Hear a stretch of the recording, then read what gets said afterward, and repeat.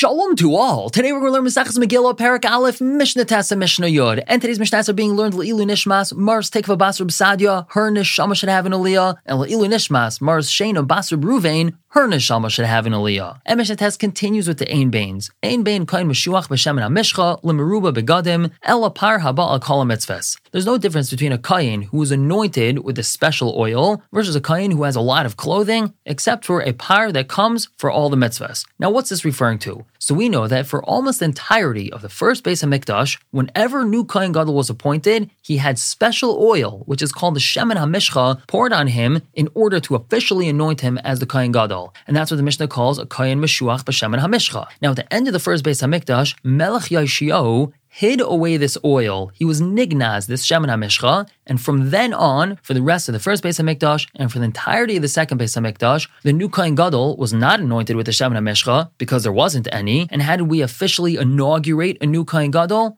So that's with Meruba Begadim, giving him many clothing. And that doesn't mean that we buy him a brand new wardrobe. It means that we place on him the special clothing that the Kohen Gadol wore. We know that all Kohanim only wore 4 different articles of clothing, but the Kohen Gadol had 8 articles of clothing. Among them was a chayshen, was a special breastplate that he had that had 12 different gems on it, each one having a different shevet's name. So when a Kohen is Meruba Begadim, he has a lot of clothing, namely these 8 articles of clothing unique to the Kohen Gadol, so that makes him a Kohen Gadol. And the Mishnah is telling us that there's no difference between these 2 Kohanim Gedolim, except for a par, a cow, that comes because of all the mitzvahs. And what's that referring to? So let's say a Kohen Gadol made a mistake, and he paskined the halacha for himself. He thought it was permitted to do something, and it turns out that it wasn't permitted to do, and he accidentally did it. He acted on his incorrect psak. So if he's a Kohen Meshuach B'Shemen HaMishcha, if he was anointed with the Shemen HaMishcha, then he has to bring a special par, a cow, because of this avera that he did. However, if he's only a Meruba Begadim, he only is the Kohen Gadol because he has all his clothing, but he wasn't anointed with the Shemen HaMishcha, so then he doesn't bring a par, he doesn't bring this cow, rather he brings a sheep or a goat, just like a Kohen Hedyot, a regular Kohen would bring if he does an avera. The Mishnah continues talking about 2 different types of Kohanim. Ein bein Kohen Mishamish l'Kohen Sha'avar, el par Yom Kippurim v'asir sa'efa. There's no difference between the Kohen Mishamish and Kohen Sha'avar. Now, Kohen Mishamish means the Kohen Gadol which is currently in office. And Kohen Sha'avar means the past Kohen Gadol who is removed from office. Now, why was he removed from office? And this is referring to a situation where some sort of psul happened to him. It could be that he got a mum, he got a blemish, which doesn't allow him to be the Kohen Gadol anymore, so they had to appoint a new one to fill in his place. And the Mishnah is telling us that both of these are considered Kohanim Gedolim, and the only difference between them is the par of Yom Kippur. Part of the special Yom Kippur Avodah was that the Kohen Gadol brought a par. Only the Kohen Meshamesh, the current Kohen Gadol, is going to bring that par, and not the Kohen Sha'avar,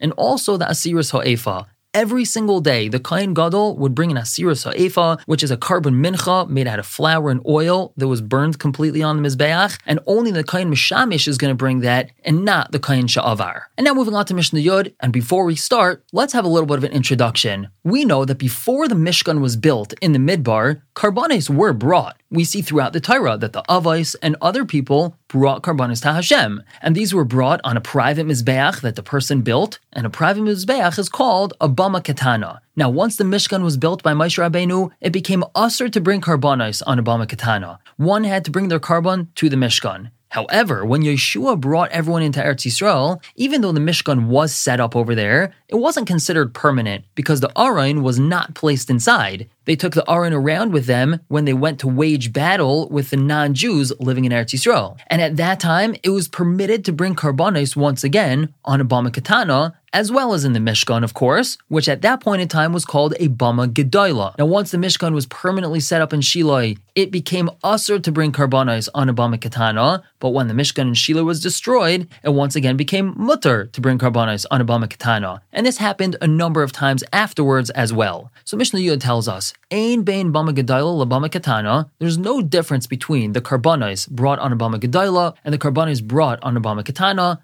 Psachim, except for the Karban Pesach. And we're not just referring to a Karban Pesach. The difference has to do with karbanos chayva, a carbon that has to be brought. For example, we know that the carbon tamid was brought every single day in the Mishkan. So the carbon tamid had to be brought on the Bama Megilah, which was in the Mishkan, and it was not allowed to be brought on a Bama Katana. And the Mishnah concludes by clarifying this. Zeh haklal, this is the rule. Kol shehu nidar v'nidav, karev babama, any carbon that could be a neder or nedava, which we spoke about in the previous Mishnah. Remember, a neder is when a person says, I take upon myself to bring a carbon, and a nedava is when he points out an animal, and he says, this animal's a carbon, so that's allowed to be brought on a Bama Katana, because that's not something that he has a chiyuv to bring. He doesn't have to bring it, it's something that he's volunteering, so that's allowed to be brought on a Bama Katana.